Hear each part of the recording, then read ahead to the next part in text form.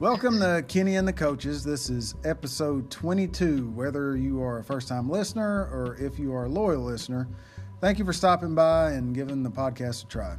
And today is another episode with not only me and a coach, but with a co-host. Today's co-host is Empire Boys basketball coach Braden Hill. Coach, thanks for doing the podcast with me today. I appreciate you asking me to come and join you guys. I think it'll be fun. Yep. Now, I know what all you've done this summer, but how's the summer been so far?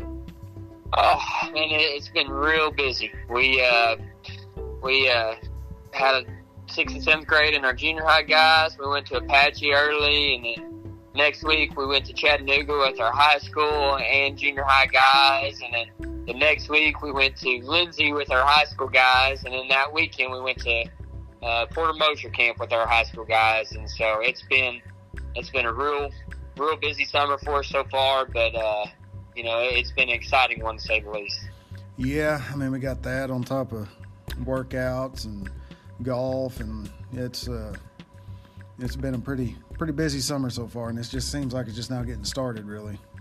Yeah, I know.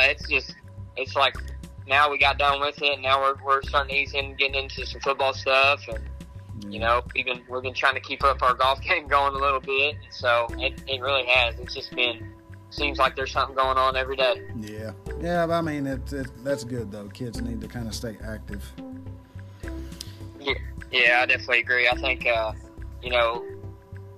with something, whatever we do basketball wise, we already kind of got all that stuff done and over with. But it's like now we can ease into a little bit of baseball stuff, and some of them are still golfing, and some of them football. And so I know it's a lot for them, but it's good for them to get in a lot of this stuff instead of taking some time off in the summer. I think it's important for them to get after it early, and then maybe take that time off that we have dead period for a little bit to get away. So yeah. Now our guest today, Coach Grant Givens. Tell us a little bit about how you know him. So Grant came to Empire. The first year he came to Empire was my first year getting signed on here as an assistant coach. The first coach I worked under as a paid assistant, he came out here and he coached the boys for, I believe, about 2 or 3 years. I can't remember exactly what it was, but great guy, great coach. To this day, I'm still learning a lot from him, and he showed me a lot. He showed me, when I first got into coaching, I was very, just yelling a lot, and I wasn't, as matured yet. And he really helped me humble myself quickly, and he showed me a lot of things to kind of get me to mature a little bit faster. And he just learned a lot from him, and he did a great job out here, and obviously where he's at right now, doing a fantastic job with them. So yeah. Well, we'll take a quick break and we'll see what we can ask him. Okay, let's do it. All right, we'll be right back.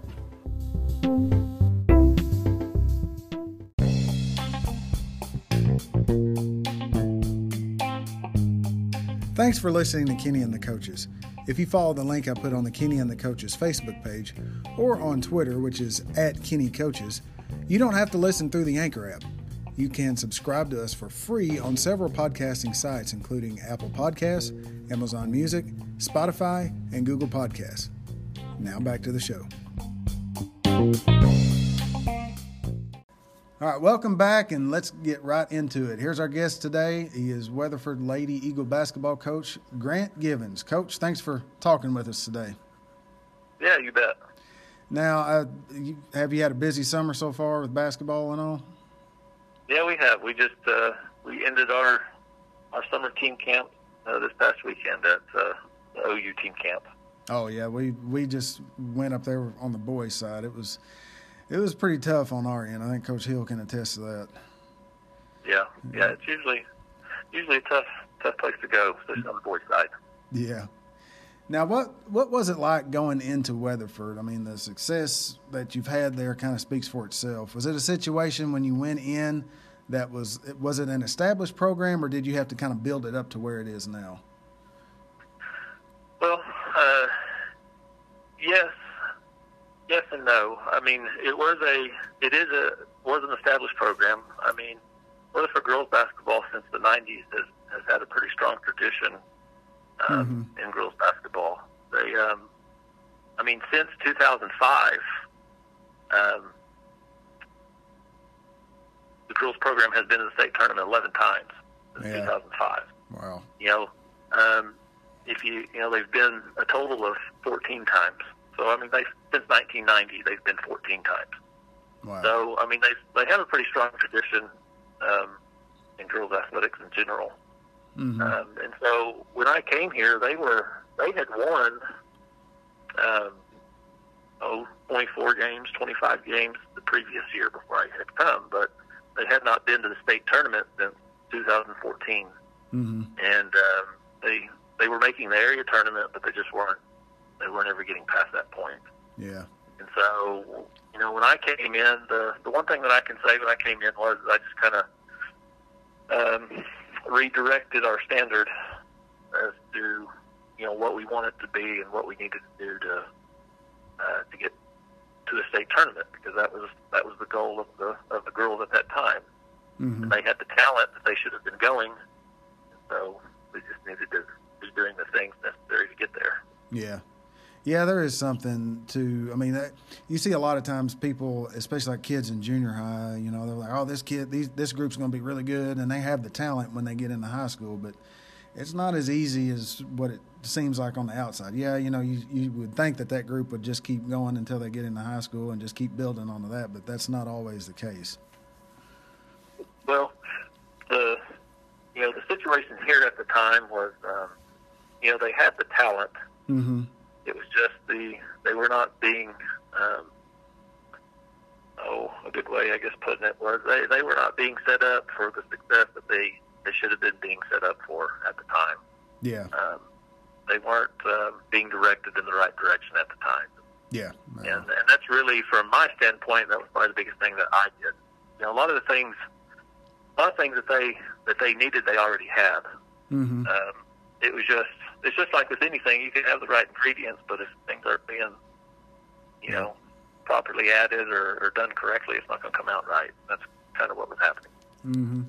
Now, which do you feel has the more pressure, like kind of building a program from ground up, probably a lot like what you did here at Empire, or like maintaining a successful program? I think they probably both have their stresses, but do you think one's a little bit more difficult than the other?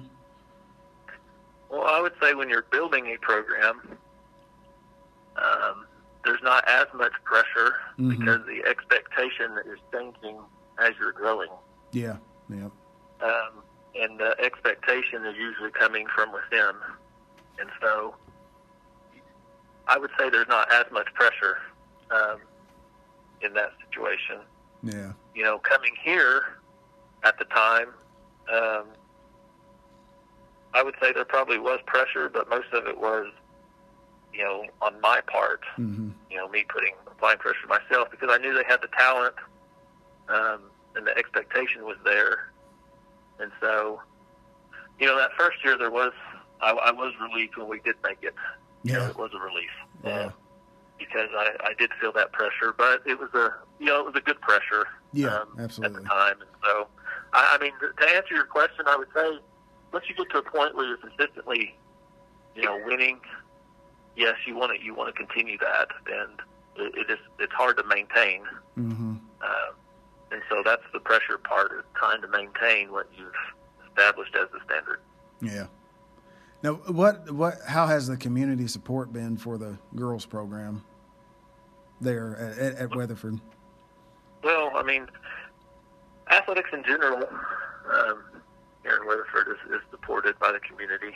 Mm-hmm. And, if you look at our girls program, and not just in basketball, but, if you look at track, girls track has won the state championship 4 years in a row, and would have been 5 if not for COVID. Yeah, wow. And we'll have a good opportunity to win it next year. So there's a culture of winning, not just within the girls program, but out in the community as well. The community, and when I say community, parents, they kind of do what's necessary to get the kids ready to compete. So there's that expectation, not just from the school, but from the community itself, and they help by, getting their kids into Little League programs, making sure their older kids are getting to the weight room in the summertime, and making sure they're going to team camp and things like that. So there's a culture of success that is being fed by the community, which is a key part. If any school that you can probably look around, any school that has maintained success for a long period of time, there's a good possibility that the community around it is supporting that. It's not just the school and the coaches and the kids. Yeah, absolutely. The whole community type thing. Now, you kind of mentioned the weight room part of it. How important is that for you in basketball? Oh, it's a big deal. I can speak on behalf of, like my daughter. When we came here, she was just a sixth grader. Well, at that time, they had just started middle school weightlifting in school. So we made sure she was in that, and I could tell a huge difference in her by the time basketball season had rolled around. Her balance was better. She was able to take, if somebody bumped her, she didn't fall down. She was able to absorb it. Yeah. But it has been a key factor, not just for girls basketball here, but for other sports as well. It goes hand in hand with the amount of success that they've had because of the weight room. Coach, I seen on Facebook, you said you had 70 girls in there the other day? We have averaged around 70 high school girls in the weight room every day. So what do I need to do to get about that much in boys basketball to get in there, or boys program to get in the weight room? Well, and that's just girls. That's not counting boys. We had 70 to 80 boys in the morning session. Good, man. We run 2 sessions, and that's just at the high school. That's not counting middle school. At the middle school, we had another 50 or so girls. Now, do you guys just kind of open it up and give them the option? Is this all them wanting to be there, or how? Yeah, now there are some sports that, like on the girls, they require them to go to so many. They're required to go to so many. But like for me, I don't give a requirement. I suggest that they go, and I encourage them to go. And I try to give them the benefits of going. And so a lot of it is on them. Now there are some sports here that do require it, like some of the fall sports, that require it. And they keep attendance that they post so kids can see who's been there and who hasn't. But really what it comes down to is that it is something that has grown. They started this 5 years ago. When they first started, I think they said they had 17 girls come to the very first summer. And it has just grown since then. This is my 4th year, so this is my 4th summer helping with it, and I have seen it grow, since I've been here. And I think what happens is that people come to it, and they see success that individuals have had, teams have had, and it just kind of builds. And it's not we don't try to turn everyone into power lifters. We do things that benefit all sports. So it's just something that has grown, and again, the community supports it, and it's just gotten bigger and bigger.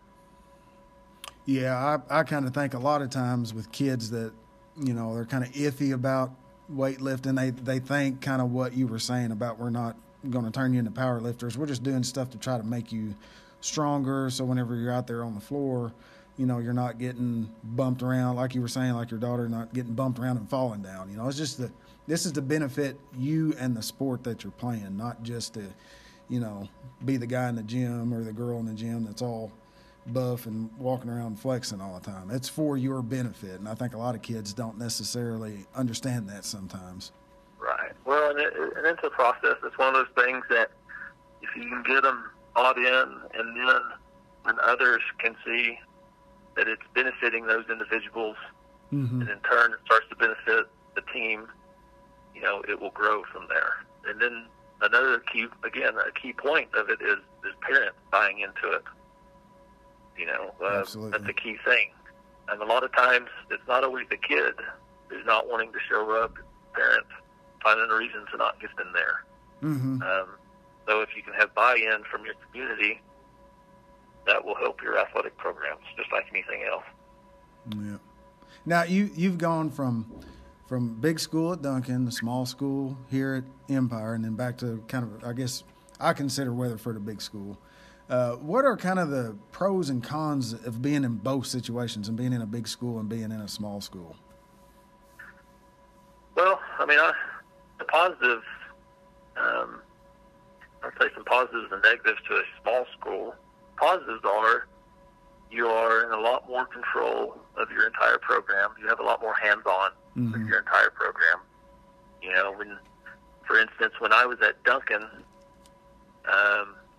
being the high school coach there, I may not ever have any hands-on with those 7th and 8th grade kids unless I had some sort of camp, or if I took a day away from my high school practice to go to one of their practices. Whereas, at a smaller school like Empire, usually the high school coach is the middle school coach, junior high coach. And if they're not coaching them in games, they're probably there for practice. Yeah. For me, Weatherford is a happy medium. Yes, we're bigger than an Empire, but we're not as big as a Duncan. We're kind of in between, and so it's kind of a happy medium for me. Yeah. It kind of has a small school feel, but we have kind of big school facilities, and finances are better to where we can do some things that maybe I wasn't able to do at an Empire. Yeah. And then I still have a little bit of hands-on with my middle school. I'm a little closer to it than I was when I was at a Duncan.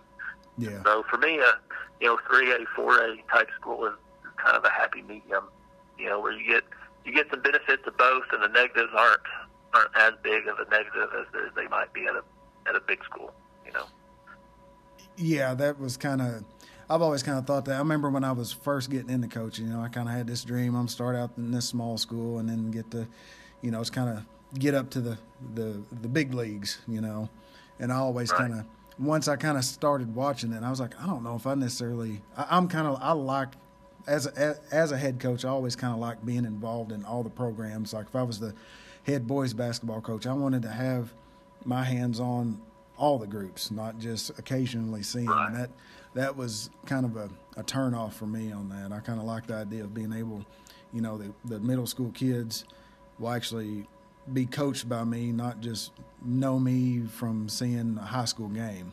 That's I think that's probably one of the bigger things that I always kind of thought was a con of. I mean, it's almost like at a bigger school, it's almost like you're like a CEO, and you have assistant coaches and other head coaches that you better make sure you're on the same page. So it always seemed like it was a little bit more. Yeah, you do. Oh, go ahead. Yeah, I was going to say, you definitely have to rely on other people and hope that they are doing whatever it is you may be asking them to do, or that they're working hard, working hard for your program. Yeah. And I'm fortunate here. I get to have hands-on with the 7th grade. The way our schedule is set up, I can be with the 7th grade. So really, the only group I don't see is our 8th grade group in regards to practice. But every other group I'm able to be with in some way. So it's not a bad deal. Yeah. Now, I mean, you guys have been in the state tournament several years since you've been there. What do you think it's going to take for you to get the Lady Eagles kind of over that hump and winning a state title? Well, I mean, I think the things that we do will eventually give us that opportunity. We've been very close the last 2 years. The year before last was probably one of our better opportunities, and it was a game we just didn't play. It wasn't our best game in the semifinal. With the team we played a really good game, and we didn't play as well. And then the season before may have been our best opportunity in regards to our team makeup, and that was the COVID year. We didn't get to play that state tournament. But no, I mean, I think what we're doing will eventually give us the opportunity of getting to the final. Of course, you can always become more well-rounded offensively, and there's always things you can improve on, and we'll continue to try to do those things. But I think I think, the things that we're doing, the basic things that we're doing, eventually they'll start paying off and give us opportunities in the final. Now, Coach, I don't know if you guys, I can't remember. I keep up with your guys' schedule a lot. Do you guys run into any issue, and what's your opinion on the separation of private schools and public schools? And have y'all ran into any issues where you feel like, y'all ran into a team and that's what kind of held you back from taking that extra step? And what's your opinion on it? Well, we've last year was the first year we did not play a private school in the playoffs. I don't think we ever met it in private. Now the 2 previous years we got beat by Victor in the area finals, and then the next year we got beat by 1 point by Holland Hall in the last second. And so, I've been beaten by a few private, but I've also beaten a few also. I understand why people are against the privates being in the play, especially in the playoffs. I don't mind the privates so much in regular season, but I do think that there needs to be one of a few things happen. Either the privates need to be, if everything stays the way it currently is, then the privates need to be in their own classification come playoff time. Or, in my opinion, they need to be playing under the same rules that public schools play for. Because I just know that if I have a kid that transfers here from Clinton that does not live in Weatherford School District, they have to sit out a year. Yeah. Well, any kid that goes to a private school, as far as I know, private schools don't have districts. Yeah. So because they don't have districts, kid can live anywhere in Oklahoma City and go to any private school in Oklahoma City, and they don't have to sit out. So either we need to give them some sort of school district to where they're playing on the same field that I'm playing on, or, we need to separate them come playoff time. Yeah. But that's just my opinion of it. And again, I may be wrong. Maybe they do have some sort of district that kids have to live so far from the school. I don't know, but I just know that if everyone's not playing under the exact same rules, then something needs to be adjusted.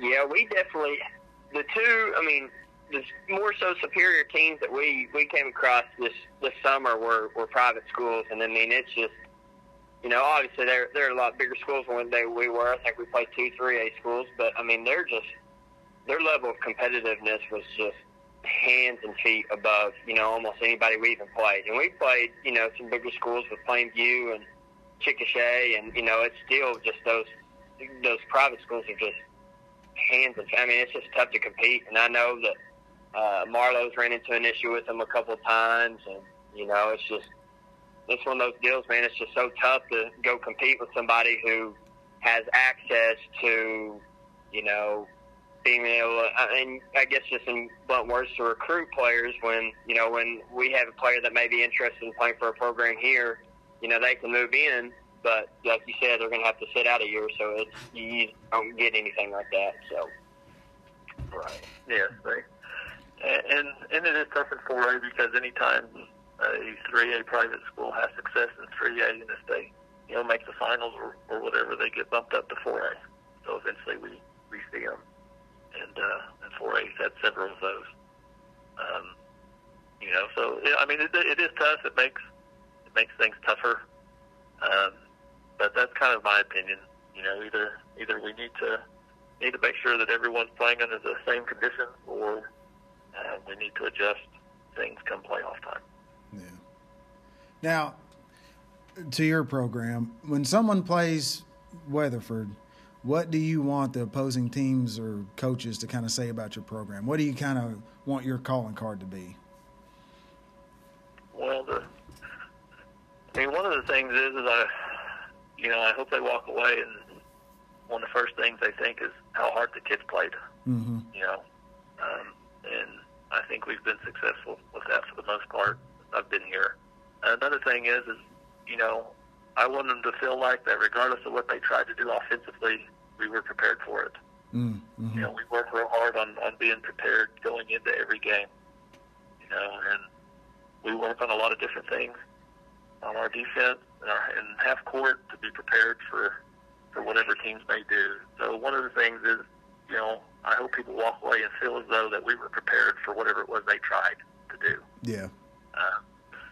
And those are probably the two biggest things. Is, I want people to recognize that our kids play hard and that they defend. Yeah. I think overall we've been successful with that for the most part. Now, that kind of goes into my next question. Which one, I think I know the answer, but I'll go ahead and ask it anyway. Which one do you think is more vital, more important to a team, good offense or good defense? Well, if you want to be successful for long term, if you go to the state tournament every year, there'll be some of the same teams there every year, or most every year. And what's consistent with those teams is, their half-court defense. Yeah. You can play really good half-court defense, you're going to have a chance to have success. And so I would definitely say defensively, it's more important to be a defensive team as opposed to an offensive team. Those are the teams that typically are more successful over long periods of time.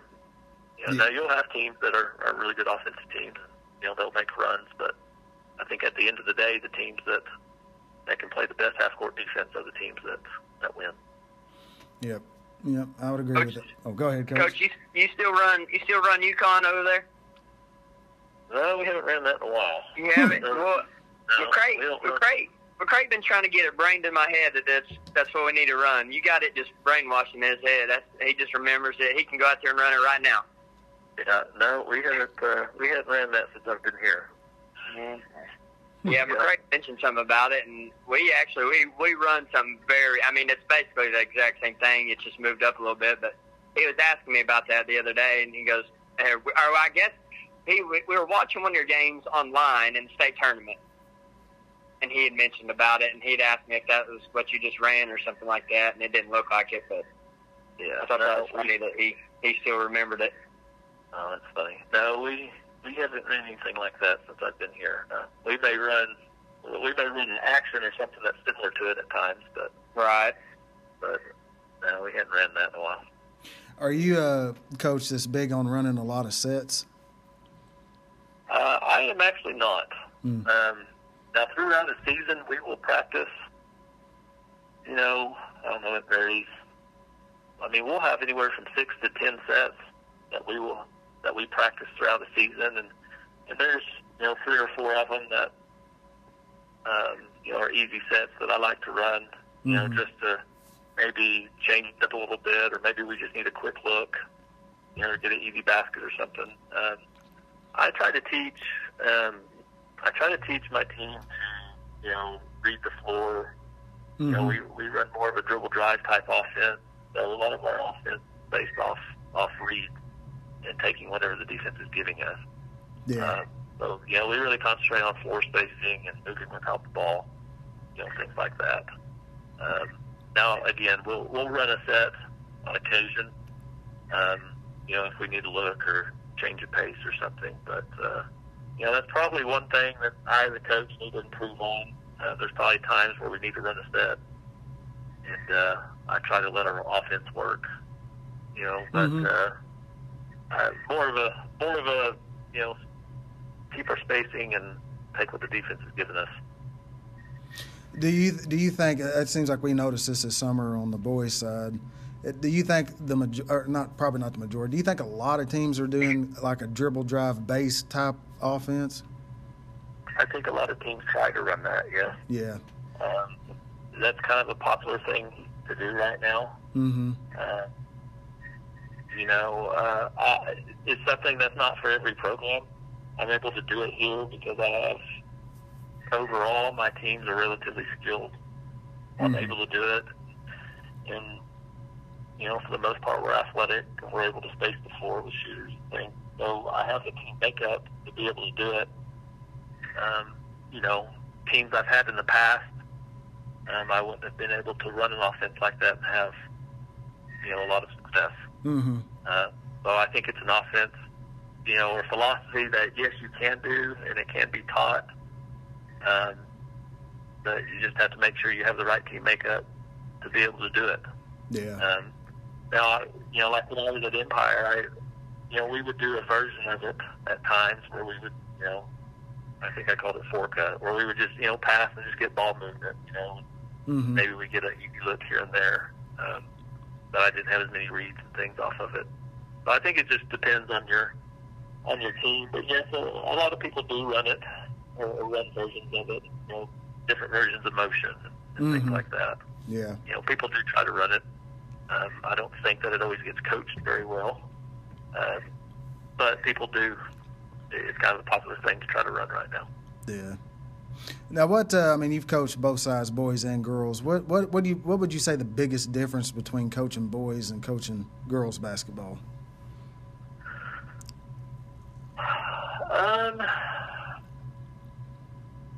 I would say one thing, girls, are very, I don't know if the right word is that they're more coachable than boys, Mm-hmm. but they are more likely to do what you ask them to do. Yeah. Now they may not vary off of that very much, where a boy, you can tell the same thing, and maybe they do about half what you told them and half what they want to do. Yeah. And so there's kind of, I would say that's probably the biggest difference. I would also say girls are a little more, I don't know if self-motivated is the right word, but their effort level is naturally there more so than boys. Boys, I felt like I had to be harder on to get them to play hard. Yeah. For girls, I don't feel like I have to do that. I just have to give them the expectation, and when they're not meeting that expectation, I can let them know that we're not doing what we're supposed to be doing, and they usually, improve on that. So that's one thing too I've noticed, between the two. Yeah. They both have their pluses and minuses. There's things that after doing boys basketball that maybe, we couldn't do. We might not be able to do as much of in girls. Yeah. As far as different types of, not so much defensively, but like just floor spacing on offense. Boys, you can really space the floor because they can pass over the top better sometimes. Mm-hmm. Just things like that. Yeah. But there's pluses and minuses to both. The boys' game is a faster game. Girls' basketball can be slower at times. Yeah. But the boys' game is a faster game, which I like that part of it. So.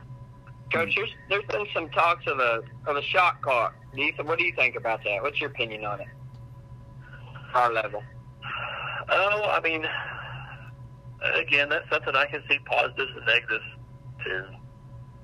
I've been on both ends of the spectrum. I've had good teams, I've had bad teams. I would say if I was a coach on a team that's not really good, I don't know that I would want a shot clock.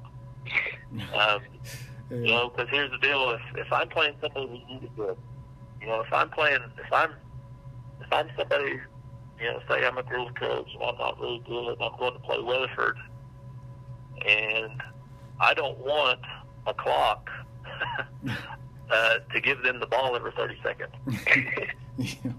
or whatever. Mm-hmm. I don't want to be forced to have to throw up a bad shot and then go get a layup out of it, or, so the problem with that would be the teams that aren't very good and they're playing really good teams, the scores are going to be a lot more lopsided.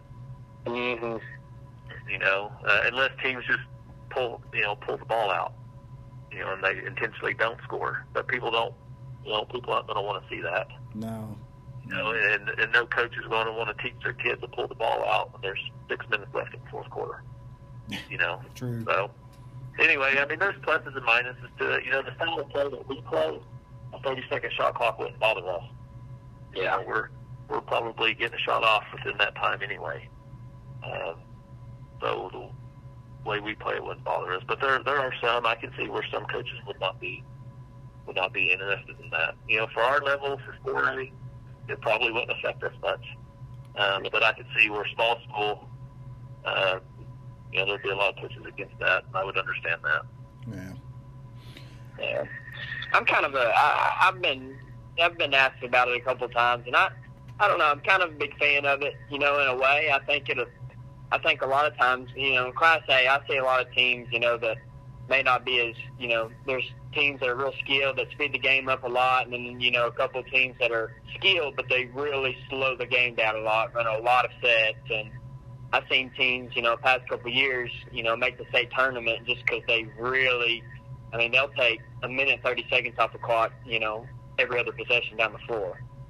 And so, the nice thing is I think it's fun to watch a game that's, real sped up and more so, and I'm talking more so for our class, but I would like to see it kind of get sped up. And, I would like for coaches and players, because a lot of them, if players go to the next level, you have to, you got to learn how to play with the shot clock.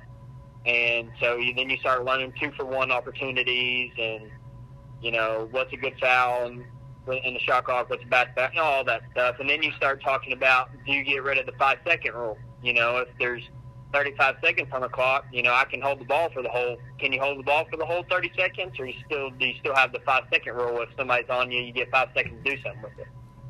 Right. And so, I don't know. I people have asked me about it, and I've kind of been in between, but I think I like the idea of it. I think, like you said, it would really struggle for teams that aren't very competitive and that are going to play a very fast-paced team, that get up and down the floor and, get a lot of shots up, it would struggle for them. But, on the other side of things, it's, you have to slow the game down in different ways, I guess, so. Right. Well, again, it would change the strategy of the game. And for some levels of basketball, it would not be a positive. Right. Yeah, there would be more possession, and there would be more shots and things like that. But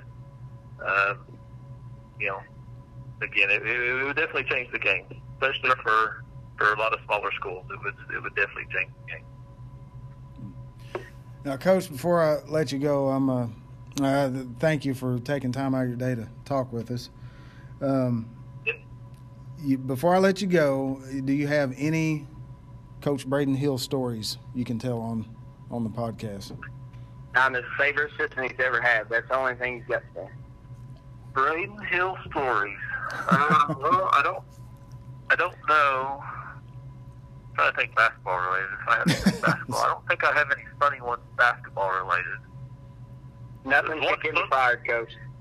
No, there's one football one, and you'll probably know where I'm going. But there was one day we were painting the field, and we put a double number out there. I don't remember if it was a 50-yard line. So we had two 50-yard lines or what happened, but we had a double 10-yard mark out there one time.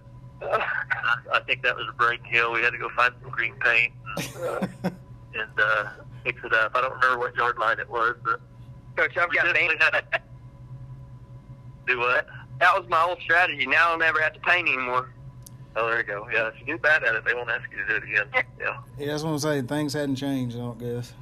Yeah, I would say that's probably one of the better ones that I have on him.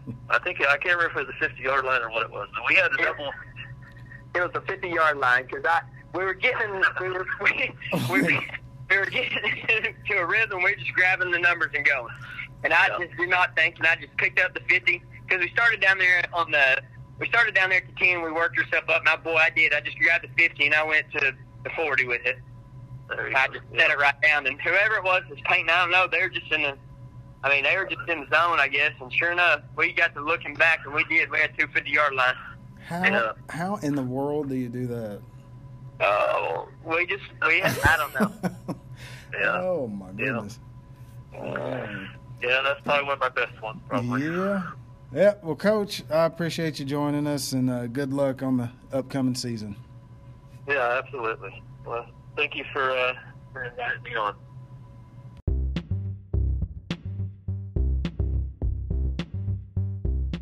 Big thanks to Coach Braden Hill for stepping in as co-host, and we will have more of these types of episodes in the future.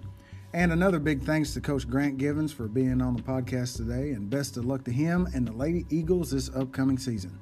And thank you for listening to Kenney and the Coaches. If you haven't yet, go ahead and subscribe to my podcast and tell others about it. It's Kenney and the Coaches. That's Kenney with an E. Until next time.